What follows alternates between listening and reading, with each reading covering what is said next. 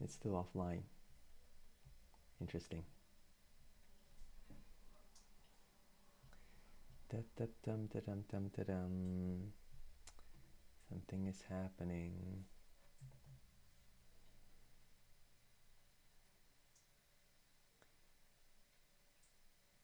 Yep, okay. All right, it is online. Hello and welcome back to the Daily Bible Reading Show. Yeah, we're looking at Acts chapter 11. It's the bank holiday Jubilee today. Sorry, Queen's Jubilee bank holiday. So lots of people are off, meaning they're still sleeping. Sorry, I'm just checking my messages. Yeah, what's happening? Oh, good news from my boss. My boss got an OBE. That's really well deserved, actually. I think I'm so happy for that. Yeah, that's fantastic. Okay, all right. So we're looking at Acts chapter 11 and picking up from verse 1. Now the apostles and brothers who were throughout Judea heard that the Gentiles also had received the word of God. So when Peter went up to Jerusalem, the circumcision party criticized him, saying, "You went to uncircumcised men and ate with them." But Peter began and explained it to them in order. I was in the city of Joppa praying. By the way, he's going to recap everything that happened in chapters 9 and 10. So if you're following the series, this will sound very, very familiar. Okay, so I was in the city, Peter says, of Joppa praying, and in a trance I saw a vision, something like a great sheet descending, being let down from heaven by its four corners, and it came down to me. Looking at it closely, I observed animals and beasts of prey and reptiles and birds of the air. And I heard a voice saying to me, "Rise, Peter, kill and eat." But I said, "By no means, Lord, for nothing common or unclean has ever entered my mouth." But the voice answered a second time from heaven, "What God has made clean, do not call common." This happened 3 times, and all was drawn up again into heaven. Now, what's interesting is this is so similar to the account in chapter 9 that probably it means that Luke was almost interviewing Peter when he got the details, which makes sense. I mean, he's quoting him verbatim here. But this is so similar to chapter 9 that when Luke was first describing it back in chapter 9, you can tell that he'd probably been sitting down with Peter asking him, what's going on? And he was just noting down the details according to how Peter experienced it. And so here, when Peter puts it into his own words, you see that it's from his perspective. So it's interesting to see that there's actually a connection between Peter and Luke, the person who wrote Acts. Okay, verse 10, this happened 3 times, and all was drawn up again into heaven. And behold, at that very moment, 3 men arrived at the house in which we were, sent to me from Caesarea, and the Spirit told me to go with them, making no distinction. These 6 brothers also accompanied me, and we entered the man's house, and he told us how he had seen the angel standing in his house, and send to Joppa, bring Simon, who is called Peter. He will declare to you a message by which you will be saved, you and all your household. As I began to speak, the Holy Spirit fell on them just as on us at the beginning, and I remembered the word of the Lord, how he said, "John baptized with water, but you will be baptized with the Holy Spirit."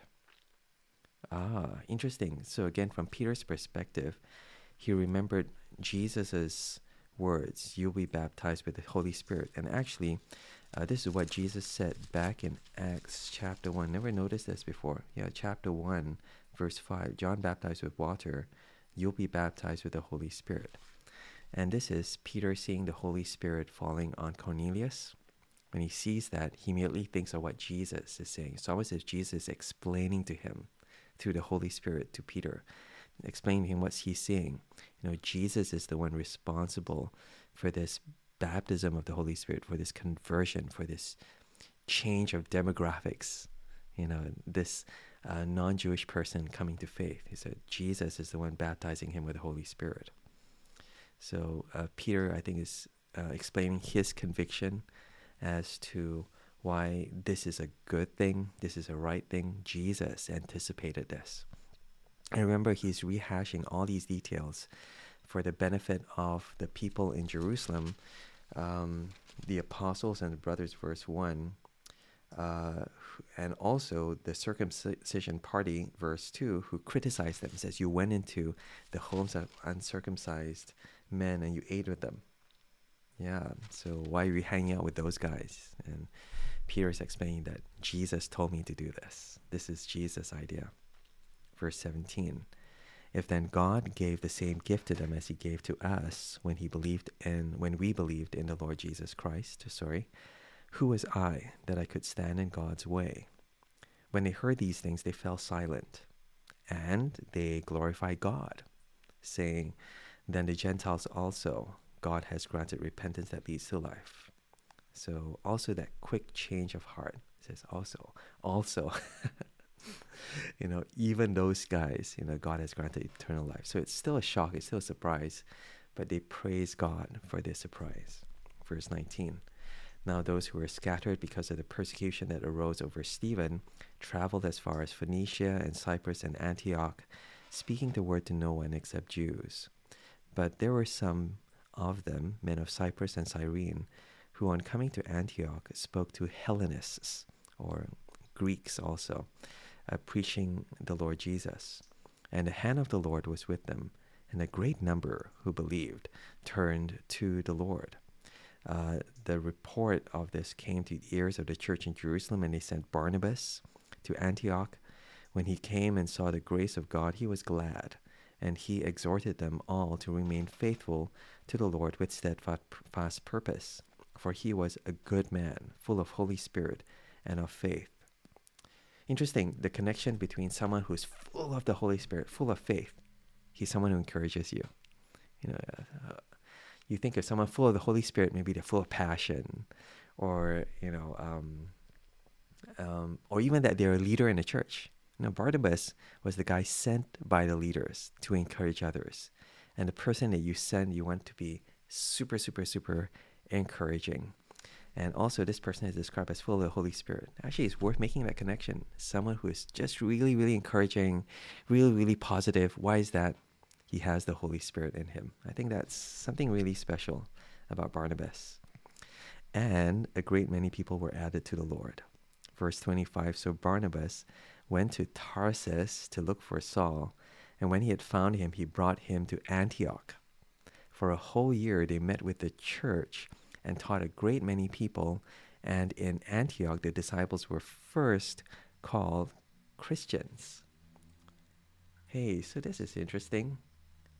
Okay, so they were first known as Christians in this place called Antioch. So Antioch is this place that's obviously not in Jerusalem, but also made up of these Greek-speaking people, non-Jewish people. And in order to encourage them, what Barnabas does is he brings Saul there. He brings Saul. Yeah, brings Saul from Tarsus. He goes all the way there, brings him there, and he brings him in to do what? To teach. Verse 26 again, taught a great many people.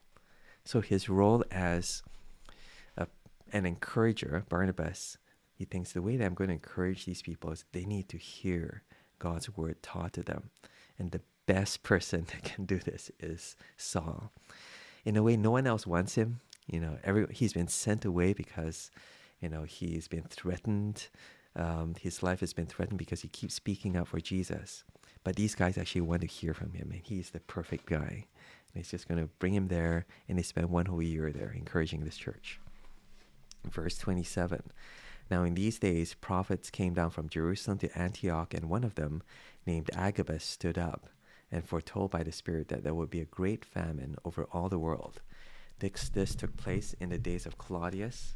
So the disciples determined, everyone according to his ability, to send relief to the brothers living in Judea. And they did so, sending it to the elders by the hand of Barnabas and Saul. Wow, okay. Interesting. So there's a prophet named Agabus who comes to this church saying there's going to be a famine back in Jerusalem. So remember, they're far away from Jerusalem, but this is the center of Christianity at this point of time. And he says, people are going to be starving. There's not going to be a lot of food. And what they do is they send, I think, money. Maybe they send some food as well, but essentially they're sending help. And they send it by Barnabas and Saul. So it seems that everyone recognizes that if you want to send someone, send Barnabas and send Saul as well. Now in connection to Barnabas. Barnabas is the kind of guy you send.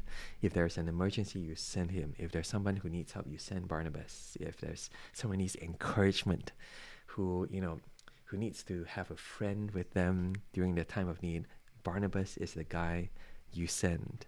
And you think of missionaries as people you send. Sometimes you want to send the most capable people or the most entrepreneurial. You hear that term a lot. But why not send the most encouraging? The person who will really lift their spirits, because that's the guy who is full of the Holy Spirit and of faith. Verse 24. Interesting dynamic, interesting character trait of someone you want to send as a pastor, an encourager, as a teacher, someone who is really, really encouraging. I wonder if you know anyone like that. Maybe the temptation is to keep them in your church. I mean, hopefully this doesn't happen, but sometimes you send the ones you don't want to stay around. You send them away, and you want to keep the ones that you love around. But actually, it is the opposite. The best people you're sending away to encourage others. That's great. Yeah. And they send them back to you. Interesting. Jerusalem sent Barnabas to Antioch. They are sending Barnabas back to Jerusalem.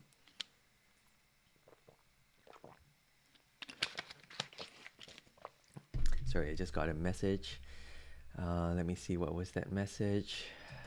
I'm surprised that people are up already. Oh, yeah. All these students. Yeah. All right, so let's pick up from chapter 12, sorry. This is Acts chapter 12. About that time, Herod the king laid violent hands on some who belonged to the church.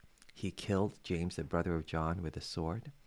And when he saw that it pleased the Jews, he proceeded to arrest Peter also. This was during the days of unleavened bread.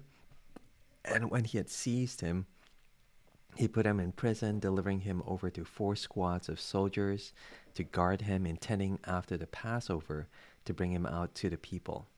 So Peter was kept in prison, but earnest prayer for him was made to God by the church. Now when Herod was about to bring him out on that very night, Peter was sleeping between 2 soldiers, bound with 2 chains, and sentries before the door were guarding the prison. So it shows how impossible for him to escape.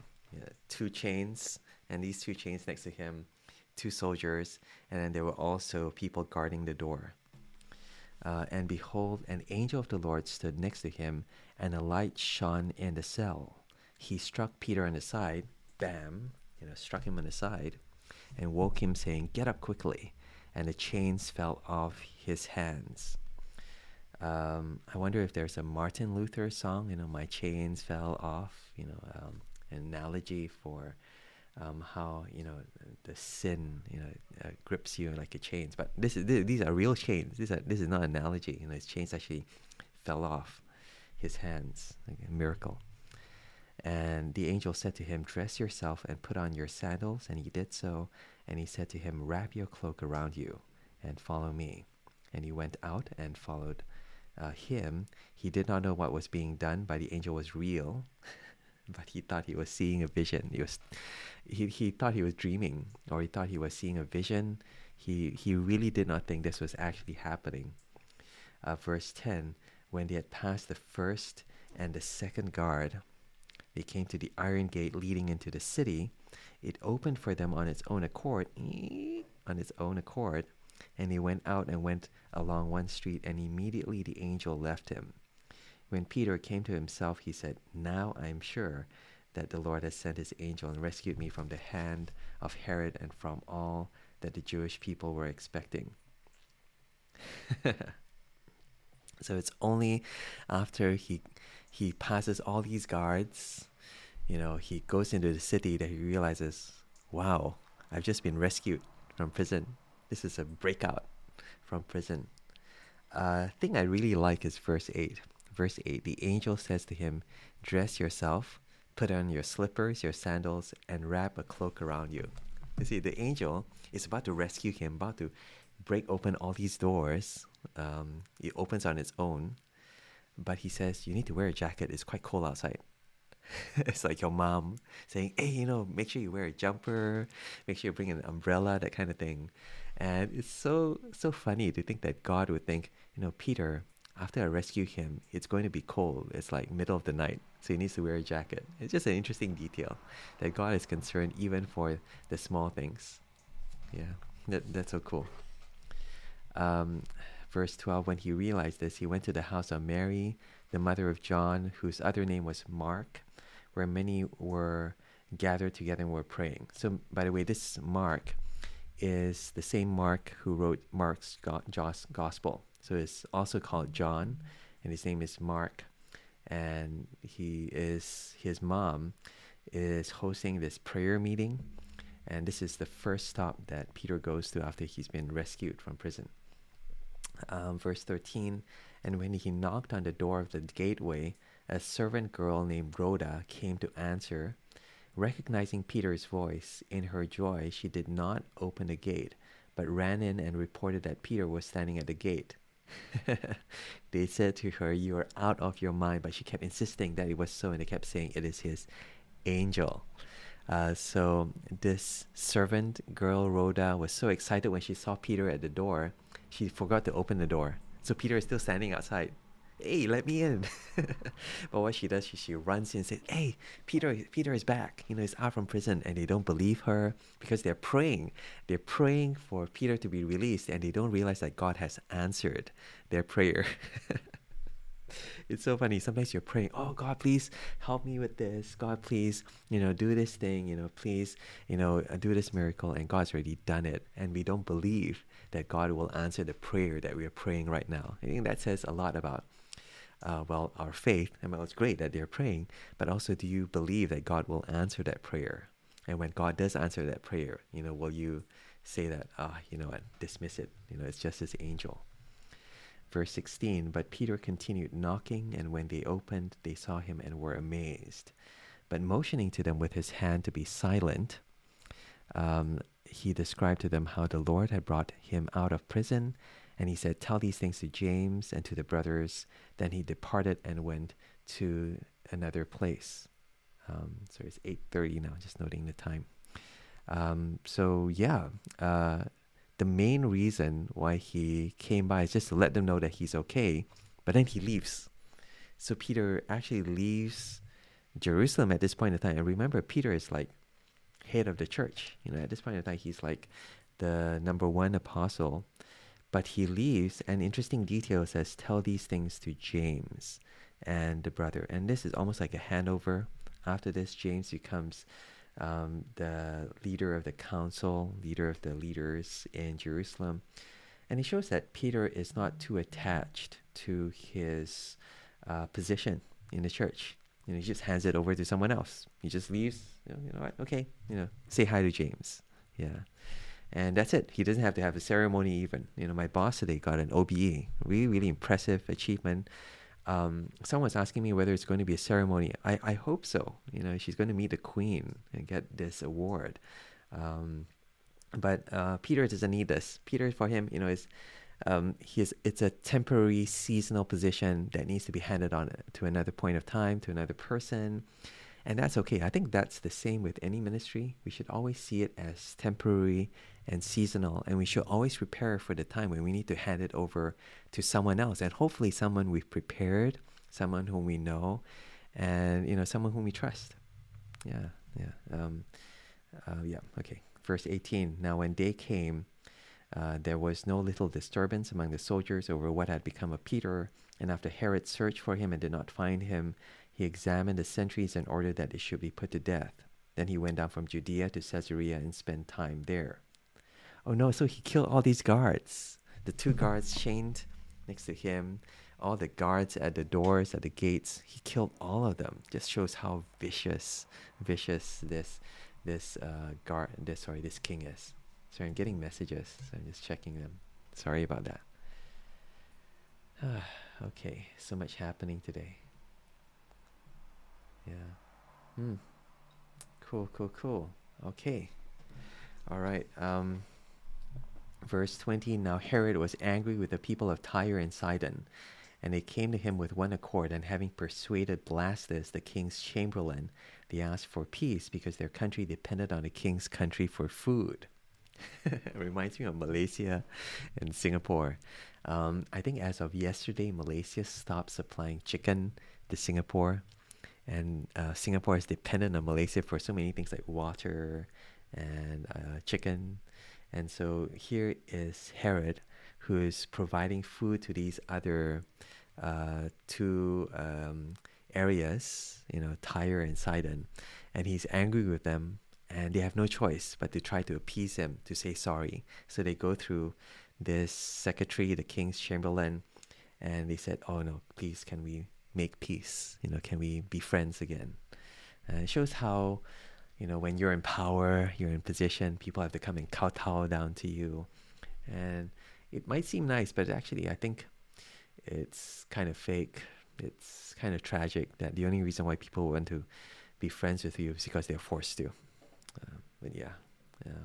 Verse 21, on an appointed day, Herod put on his royal robes, took his seat upon the throne, and delivered an oration to them, gave a speech, and the people were shouting, "The voice of God and not a man." Immediately an angel of the Lord struck him down because he did not give God the glory, and he was eaten by worms and breathed his last. But the word of God increased and multiplied. And Barnabas and Saul returned from Jerusalem when they had completed their service, bringing with them John, whose other name was Mark, so the same Mark from before. Barnabas and Saul brought him as their assistant, I guess, co-partner, that kind of thing. And it's interesting, all the links that are happening here mainly between Peter and Herod. Remember, so Herod, this powerful king, puts Peter in prison, and the angel releases him, and then we come back to Herod. So there's a connection between these stories, and we're meant to ask, what's the connection between these two things? I think it's a picture of how God is in control. Herod thinks that he is hot stuff. You disagree with Herod, with this king. He is the king. You have to say sorry to him. He does not say sorry to you. If the king does not like you, he can put you in prison, like he did with Peter. He can kill you, like he did with the guards. He can do anything and everything he wants. And you think, if this guy is in control, how can God be in control? How would God allow such a person to live, to be in charge? And that's kind of like one of the common objections that you hear in the world, right? How can God exist if there is this war, if there's this famine, if there's COVID, that kind of thing? Well, it shows that God actually uses these people to show that he's in control. We see this in Peter. Herod puts him in prison, but God just sends his angel. It's like no problem for God to release Peter from prison. And this is a lesson not just for Herod, but even for believers. We are praying for God to do these things. We don't even realize that God is answering our prayer. God is more than able to answer the prayer. And God is God. And sometimes we need to pray with this kind of end. And when God convicts us of this, well, it's a good thing. It's a good thing. He's showing us that actually he does hear our prayers. And we're meant to trust him all the more when he does. So that's God being able to release us from any kind of, conflict, any kind of serious oppression and persecution that comes because of our faith. God can still be God. But with Herod as well, he's in charge. Humanly speaking, everyone has to bow down to him. To everyone, they even consider him as God. They even say to him, "This is a voice of a god," because of his ability to speak really well. And because he does not give glory to God, God strikes him down, and he dies there and then. And he shows that God can, display his power in this very public way, striking down Herod the way that he strikes down all these soldiers.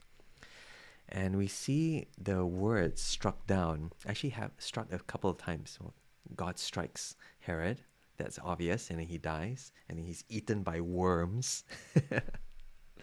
Just shows how tragic it is. It's a very gory detail. Worms eat him up. I wonder if there's any symbolism to this. It shows that you're buried. Maybe that's a picture. You're buried in the earth, and then you're worm food. You're nothing. That's all we are. But actually, remember that the angel struck Peter as well in the prison. Peter was in prison, and the angel strikes him and wakes him up.